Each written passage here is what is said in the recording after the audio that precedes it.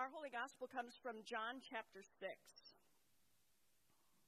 After this, Jesus crossed over to the far side of the Sea of Galilee, also known as the Sea of Tiberias. A huge crowd kept following Jesus wherever he went because they saw his miraculous signs as he healed the sick. Then Jesus climbed a hill and sat down with his disciples around him. It was nearly time for the Jewish Passover celebration. Jesus soon saw a huge crowd of people coming to look for him. Turning to Philip, Jesus asked, "Where can we buy bread to feed all these people?" Jesus was testing Philip, for he already knew what he was going to do. Philip replied, "Even if we worked for months, we wouldn't have enough money to feed them." Then Andrew, Simon Peter's brother, spoke up. "There's a young boy here with 5 barley loaves and 2 fish. But what good is that with this huge crowd?" "Tell everyone to sit down," Jesus said. So they all sat down on the grassy slopes. The men alone numbered about 5,000. Then Jesus took the loaves, gave thanks to God, and distributed them to the people.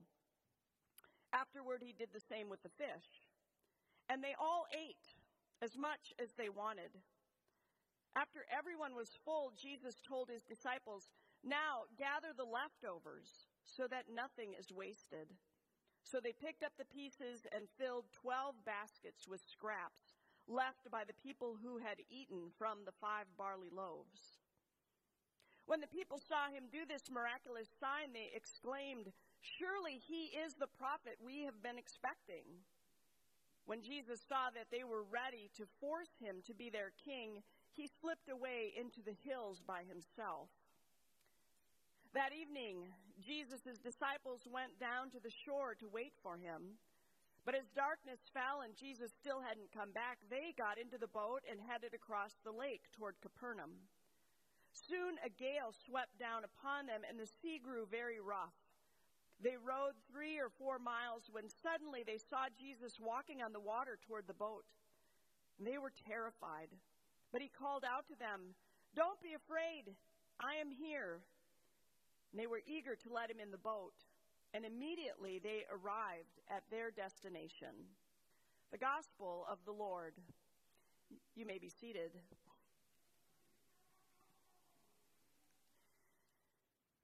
Grace to you and peace from God our Creator, Jesus our Savior, and the Holy Spirit who inspires us all. Amen.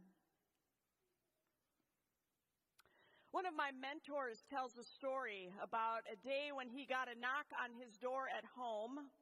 It was a mom and her 8-year-old daughter who lived a couple of streets over from him.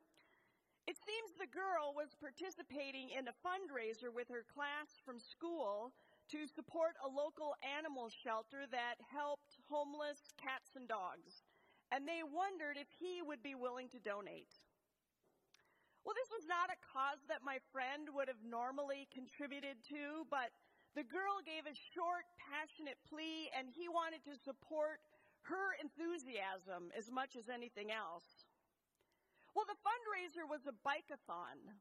So on an upcoming Saturday, the kids would ride their bikes around a measured course, and the more miles that each kid rode, the more money he or she would raise. Well, my friend looked at the pledge sheet, and he sized up the little girl. She was just this tiny thing, skinny little arms and legs, and he figured that maybe she could ride, 3-4 miles tops? Well, on the pledge sheet, the highest donation recommendation was to do $5 per mile ridden. And he figured that would probably equal about a $20 donation, and that seemed good to him, so he checked the $5 box. Well, he kind of forgot about it. And then a couple of weeks later, the girl and her mother were back at his door. The bike-a-thon was over, and she had a certificate from the school showing that she had, in fact, ridden her bike 27 miles. And she was smiling from ear to ear as she informed him that he was on the hook for $135. Well, my friend laughed as he told the story. and how he had underestimated what this little girl was capable of. Well, I guess in a way, Andrew in our gospel lesson made the same mistake in underestimating what a kid was capable of. In the story, Jesus and the disciples are facing a hungry crowd of 5,000 people, and Jesus makes this crazy suggestion that they should figure out how to feed all these hungry people. The disciples panic.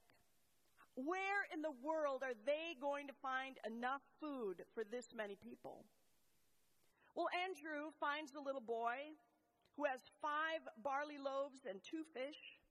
And Andrew sizes up the boy and sizes up his offering of gifts. And he says to Jesus, "But what are they with so many people to feed?" See, Andrew greatly underestimated what the boy and his gifts were capable of. Actually, Andrew greatly underestimated what the boy and his gifts were capable of once Jesus got involved. We all know how the story goes. When given to Jesus, the boy's 5 loaves and 2 fish end up feeding all 5,000 people, and there are even leftovers. How often are we guilty of underestimating what children and their gifts are capable of? Or guilty of underestimating what Jesus will do with the gifts that we have to share? How often do we size up our gifts and size up Jesus and expect that the 4-mile Jesus is going to show up when really the 27-mile Jesus is just waiting to spring into action if only we would share our bread and fish? I don't know if you caught the little verse from our reading from Ephesians this morning. In the NRSV, it says, "Now to God, who by the power at work within us is able to accomplish abundantly far more than we could ask or imagine, to him be the glory." God, who is able to far more accomplish more than we could ask or imagine. I mean, what if we actually trusted those words? What if we trusted those words as we daily consider how and where to share our gifts of fish and bread? Last week, on Sunday, I went to the dedication to the 2-family home built by Habitat in memory of Alan Griffith. One of the new homeowners in the side-by-side is a middle-aged woman named Vera. And at the dedication, Vera gave an impassioned speech where we all witnessed what it looks like when someone expects and knows that the 27-mile Jesus is showing up. Vera gave a testimony to the power of God in her life. She stood in front of her new home, a home that she helped to build with her gifts of fish and bread, a home that will transform her life. Vera stepped to the microphone, she gestured to her new home, and she said, "Look at what God has done. Look at what God has done indeed." Then Vera proceeded to make her way through a very long list of volunteers and Habitat staff that she had worked alongside with building her home. For each and every person, Vera said, "I thank and praise God for. I thank and praise God for," and then she named the person and she named the gifts that each person brought to the build. The time, the talent, the friendship, the financial support, the dedication, the fish and bread that each person put into the hands of Jesus, and Jesus took all those gifts and built a house. Vera did not underestimate what Jesus could do with everyone's gifts of fish and bread. She knew that the 27-mile Jesus was going to show up, our God who accomplishes abundantly more than we could ask or imagine. May we all be more like Vera.